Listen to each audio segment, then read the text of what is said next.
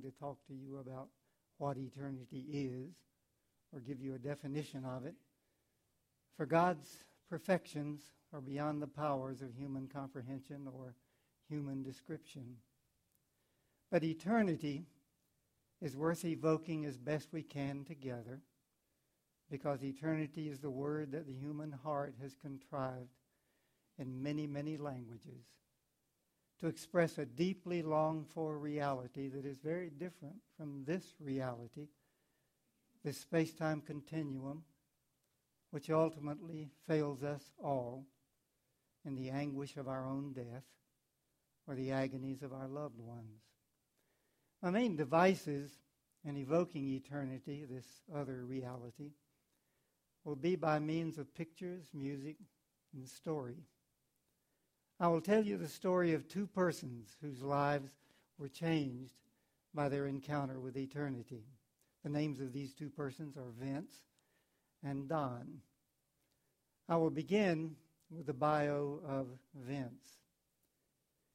Vince lived and died just over a century ago.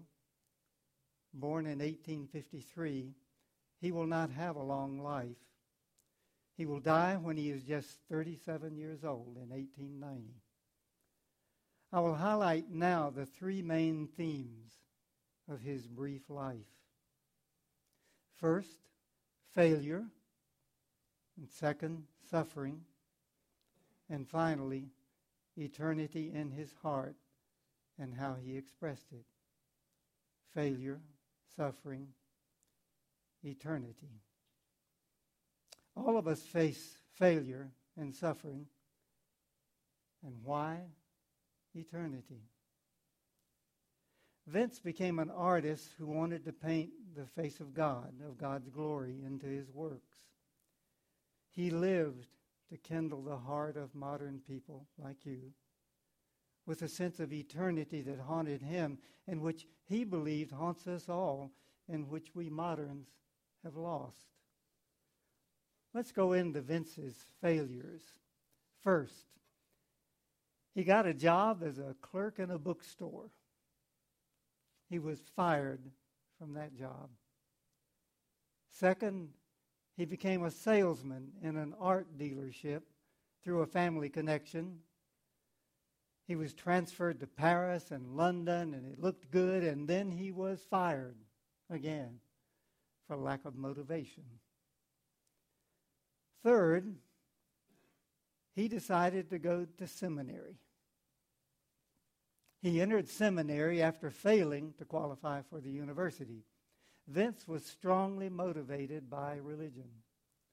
He read Charles Spurgeon's sermons and dreamed of going to Dwight L. Moody's evangelistic services in England. His favorite books were Thomas à Kempis's Imitation of Christ and John Bunyan's Pilgrim's Progress. But the teachers and administrators of the seminary flunked him out. The fourth thing he tried was to be a missionary. He went as a missionary to the Borinage region of Belgium among poor coal miners. And there he lived at the same level of poverty as his congregants. He dressed as they dressed, ate as they ate, and he gave away everything that he had to those poorer than himself. He risked his life going into the mines to rescue trapped men. He was fearless, and they loved him. However, the missionary board that sponsored him for a 6-month trial sent in a representative to evaluate his suitability to be a missionary. The report was that he could pastor, but he could not preach. He had very little persuasiveness from the pulpit, and reluctantly, they terminated his support after 6 months. And as a consequence, Vince plunged into bitterness. He broke with the church. He broke with all organized religion, as many modern people do, perhaps as some of you here have done. He said very harsh things like, "I am through with religion." Number 5 among this career of failure, romance and Vince's love life. He fell in love with his widowed cousin, Key her name was, and he pursued her doggedly. She rejected him firmly. No, no, never. She told him this repeatedly. Never. But he, like a typical male, persisted. She'll come around, he told himself very self-centeredly. Her father, his uncle, who knew him well, would not put up with any connection with this nut of a nephew, and he ran Vince off. The best that Vince could manage in the romance field was to take up with a prostitute and her children. He wanted to help them out, but even this did not work out. Her mother wouldn't let her marry this penniless, jobless young man. Her daughter could do better on the streets, she reasoned. Vince would never succeed at romance or family life. And number 6 of his failures was in his personal relations in general. To be perfectly frank, Vince was a jerk. Irritable, incessantly aggravated and complaining. He alienated lots and lots of people, perhaps even scared some with his weirdnesses. He would not compromise on any opinion that he held, even in small things. His brother Theo, who loved him unconditionally, said that living with his brother was the hardest thing he had ever done. So by the time Vince reaches 27 years old, he is already a certified failure. His parents, his employers, his teachers, friends of the family, everyone agreed that he was a failure and had no future. And remember, he only has 10 more years left to live. 27 years old and a proven inept in most of the endeavors to which he had devoted his life. Except his younger brother Theo believed in him when no one else seemed to. Vince, for some time, perhaps to forget his mess-ups, had been doing charcoal sketches of the type you are seeing flow by on the screen. Theo believed that he saw traces of genius in the drawings that his brother was doing, and he believed in him. Paint, Vince, paint. Theo not only encouraged, he accumulated enough money to send his misfit brother, who couldn't raise any money, to Paris so that he could study and learn his craft from the masters. So off to Paris the failure went. There, this young man devoted himself entirely and without failure to learning how to paint. In his time in Paris, he ran into some remarkably good fortune. He was able to meet men who would become the biggest names in art of his time. Paul Gauguin, Millet, Degas, Pissarro, the Impressionists. And some of them, many of them, were intrigued by this odd young man. And he was influenced by them up to a point. But his goal remained in some ways what it had always truly been, what it had been when he went to seminary and when he became a missionary. His goal was to paint the infinite, eternity, into his canvases in such a way that modern people who would not go to church could see the unseeable, could see the invisible in mundane things, a chair, a flower, a cypress tree, a star, and a pair of boots, in the moon, in the sun, in the sky. Now, let me turn from this Paris success, which, by the way, will turn into a kind of failure, and take up the second theme I want to highlight in Vince's life: suffering. Suffering. Vince endured terrible physical pain and mental anguish and psychic disruptions for the rest of his brief life. There are many theories in 20th century medical annals of what it was that was attacking him: epilepsy, autoimmune disease, schizophrenia, He even became dangerous. He attacked his friend Paul Gauguin with a knife. What is certain about his health is that he was chronically on the edge of collapse and institutionalization in the last 10 years of his life. But despite his pain, despite his confusion, he was true to his craft. He painted a lot. 900 canvases, at least. 1,100 charcoals and other drawings. But selling his work was another matter. And here we take up again the failure theme. How many paintings did he sell? One. In his whole life. One. He stored his unmarketable canvases and his drawings at his parents' house. So many that his mother had no more room in her closets and pantries. And after his death, she threw many of Vince's works into the trash to be hauled off. Failure and suffering, two major themes in Vincent's life. Let us now turn to the third theme that marked Vince's life and his work, the theme of eternity, or infinity, as he often called it. Modern man, he knew from his own personal experience, has had his sense of eternity deadened. Vince believed moderns had been blinded, had been deafened to it. He seemed to have no intention of ever trying to explain why the spiritual deafness and blindness had taken place. And neither will I spend time on this complex and probably futile matter. Vince's goal was more in tune with his life, a missionary or an evangelistic one. How to use his painting to kindle the heart of moderns, to console moderns with a sense of eternity, the alternate reality without pain, without sickness and death, without loss and failure, without an end of life. Eternity strengthened him and gave him a sense of living purpose despite his failures, despite his deteriorating health, despite the lack of love in his life.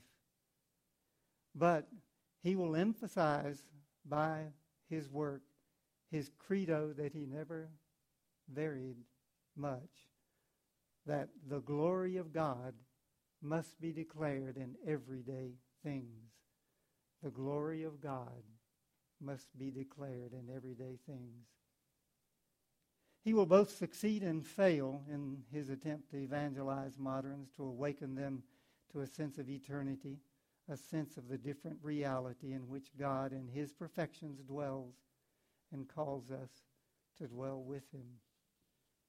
Vince knew that the redactors of the biblical books had faced the same problem he faced as a sacred artist, of how to declare the glory of God in everyday things. In the New Testament, the essence of God is discovered in bread and wine, or the healing of the broken bodies. And chiefly, he knew that Jesus, in his parables, had rarely, if ever, actually referred to God. A woman loses some coins and searches till she finds them. No mention of God. A shepherd goes out to find a strayed sheep. No direct mention of God. A prodigal son leaves and returns chastened to his father. No reference to the Lord. Jesus uses a literary form empty of God that he shows is actually full of God. Could Vince do the same with color, shape, and design, charging the mundane that he was depicting with spiritual radiance? Could he do shoes, chairs, beds, roofs, farm implements, flowers, roads, sowers, harvesters, and crows and trees in such a way as to light up the hearts of the people who saw his paintings in the midst of their anguish and loss, and rise up from their defeats with the dream and with the hope of eternity? But let me give you a specific example in his own words. How about painting hair and eternity? Here is the 1888 portrait of Eugène Bock. Here are Vince's own words about this portrait in a letter he wrote to his brother Theo. I should like to paint the picture of an artist friend, a man who dreams great dreams. At first, I paint him as he is, as faithfully as I can to begin with. But the picture is not yet finished. To finish it, I'm going to be an arbitrary colorist. I exaggerate the fairness of the hair. I even get to orange tones and pale citron yellow. And behind the head, instead of painting the ordinary wall of the mean room, I paint infinity, a plain background of the richest, intensest blue that I can contrive. And by this simple combination of the bright head against the rich blue background, I get a mysterious effect, like a star in the depths of an azure sky. So Vince begins with a realistic depiction of his friend, but does not stop there. He moves on to develop a kind of spiritual glamour shot of Eugène Bock. And he does similar enhancing in all of his paintings. His letters are filled with quotations like, "What is this that speaks and shines in all that may be seen? It may be the one, the sight of whose face cannot be borne." He also had a principle that he observed until near the very end of his life. He painted no overtly religious scenes or still lives or landscapes. For instance, when Vince painted the olive grove, Paul Gauguin came and told him something like, "That's Gethsemane. You've got the space. Paint Jesus into it." And Vince refused. He stuck to his credo. The glory of God must be declared in everyday things. For a man who lived and died for eternity, which is invisible as far as our fleshly eyes go, this credo resulted in some strange practices. He virtually could not paint from his memory or imagination. He had to be seeing something, have it visible in front of his eyes before his brushes could work their magic. He loved to take a painting by Rembrandt or Millet or Delacroix or other artists that he admired and repaint what he saw with his own style and vision, winding up with something cunningly different from the original, perhaps because of the difference in his own spirituality. For example, in the late 1880s, he decided to do a few semi-conventional religious subjects. When he set out to paint the Good Samaritan, he took Delacroix's painting of the subject, and then he sort of copied it. And yet, as you can see, it's not a copy. And the face of the afflicted man is Vincent's own face. The painting, thus, is not a mere copy. It is a reprise, a new performance of a previous painting. And some of the best-known paintings that he came to do are such reprises, all near the end of his life. Now, the word reprise means in music a repetition or a second performance of a song or musical passage. For instance, a song in the first act of a musical comedy may be repeated in a slightly different context and therefore with an amplified meaning in the second act. That's a reprise. Vince did several reprises that expressed the unbearable suffering in his own life as he thought himself drawing nearer and nearer to eternity in an early death. Look at Eugène Delacroix's Pietà. A Pietà is a painting or sculpture in which Jesus' mother is shown with her dead son's body in her arms. Now look at Vince's reprise or copy. But it is a very different Pietà indeed. And Christ's face is once again Vincent's suffering face. His raising of Lazarus is after Rembrandt. And here he does a self-portrait of Lazarus. He was thus a curious kind of obsessive realist who seemed to need some model in front of his eyes in order to paint what was in his soul. And how did the end of Vince's young life come about? In 1890, during a season of unbearable madness or who knows what, he went out and tried to shoot himself in his heart. His aim failed. He was badly and painfully wounded, but he didn't shoot again. He gathered his coat around his wound and walked back to an inn where he was staying. He passed through a downstairs gathering place in which several people who loved him watched him pass on his way up the stairs to his room. They sensed that something was wrong, and the innkeeper went up to check on him. And he found him on his bed, bathed in blood, and 2 days later, he died in the arms of his beloved brother, Theo. And Vince's last words, even though he was Dutch, are reported to be in French, and they are "La tristesse durera toujours.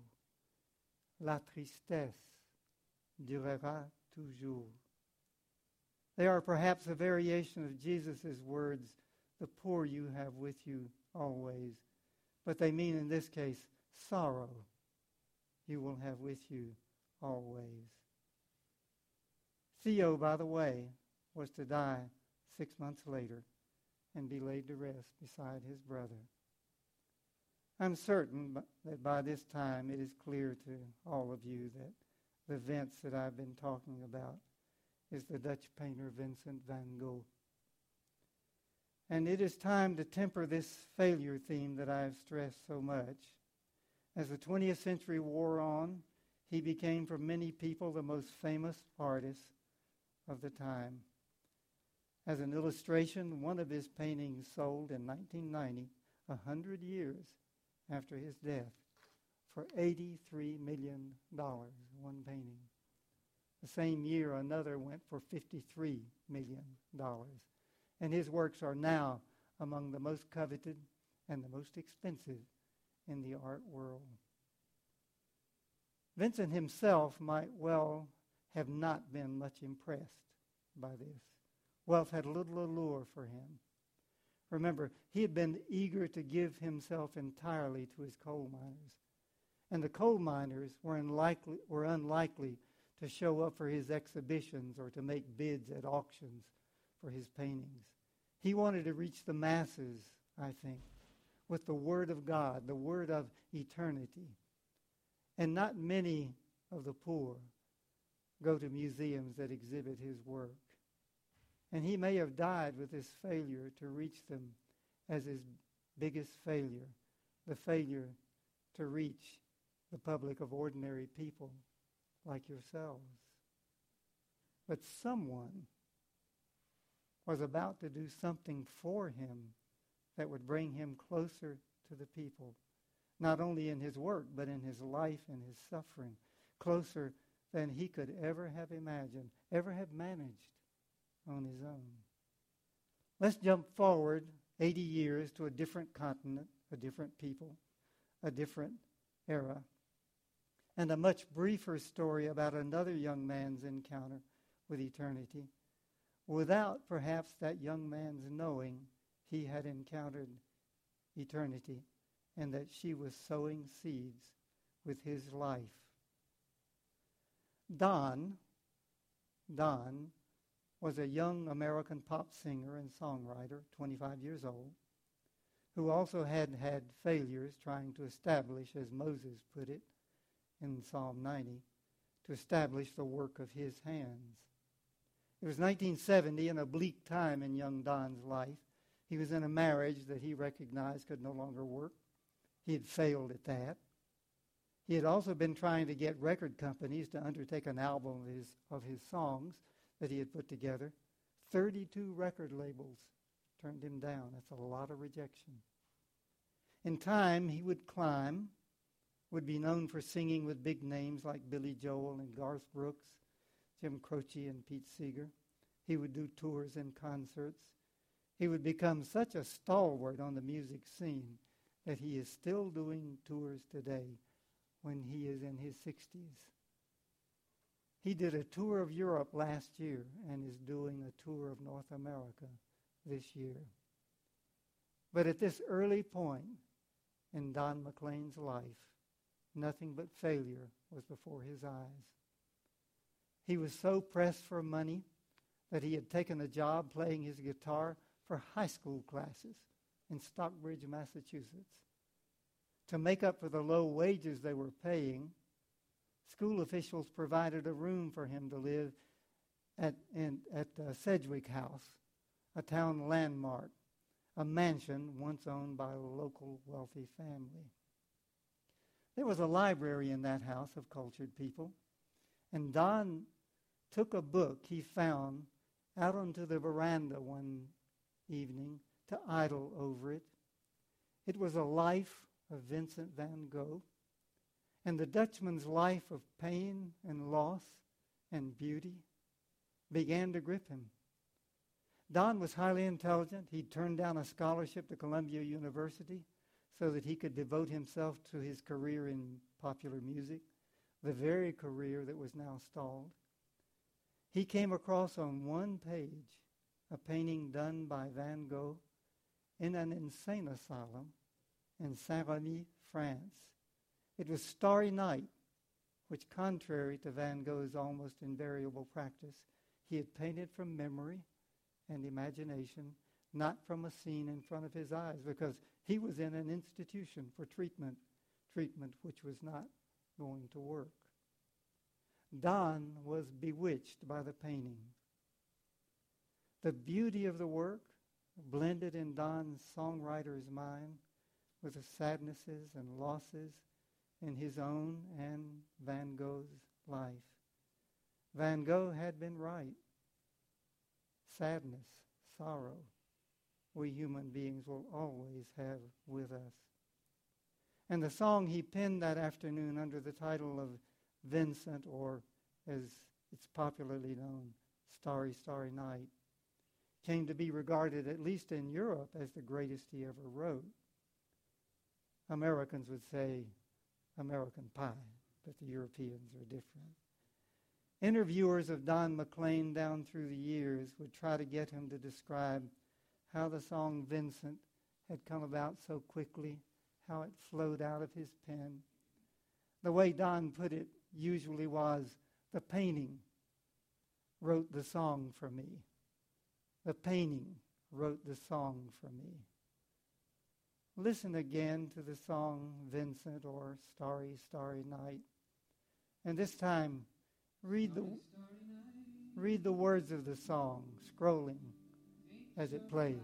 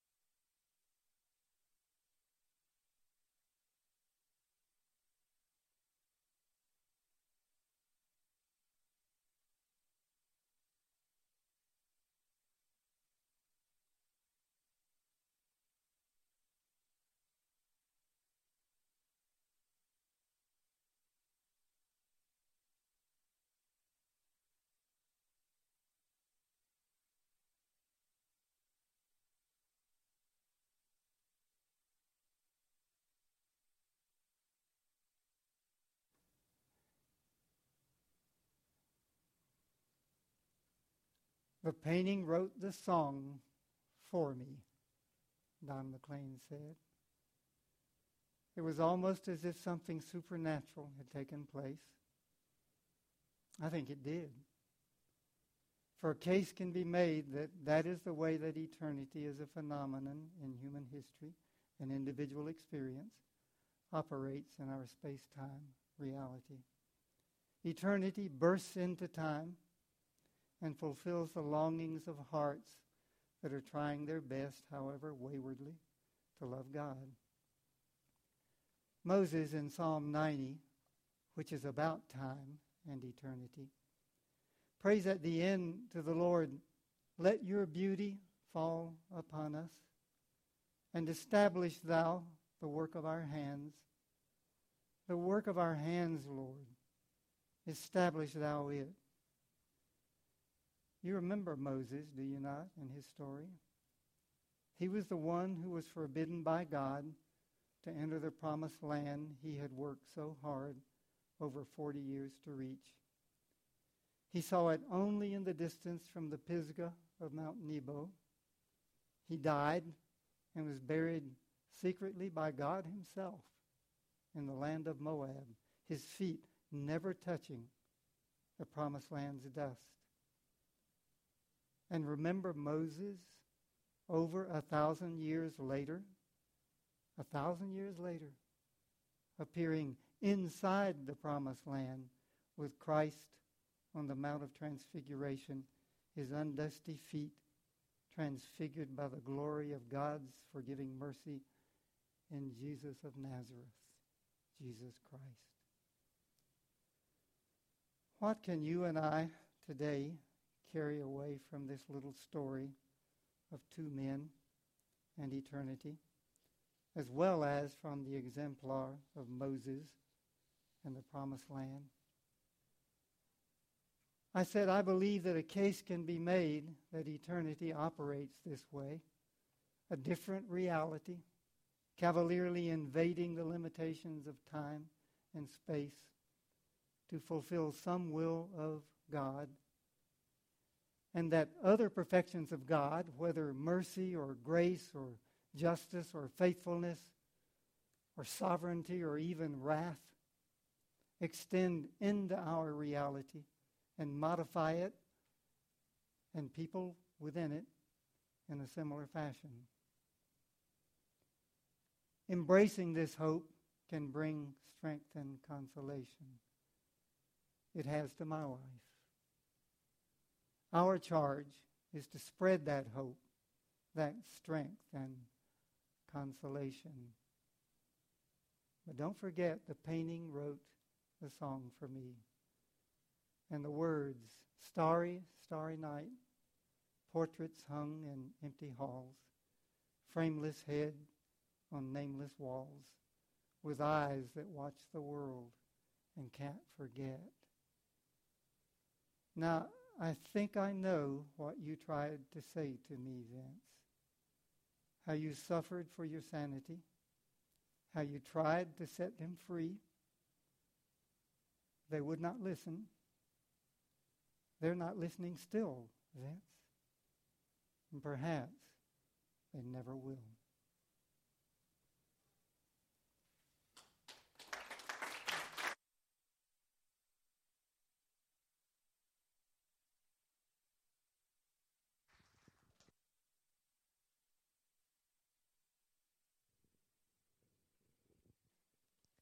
If you bow your heads for just a moment, failure, suffering, eternity. And everyone here can identify with failure. Everyone here can identify with some form of suffering.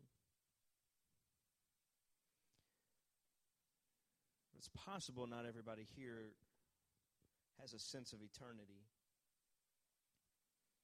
But part of the good news of Jesus Christ is that eternity gives us a perspective of failure and suffering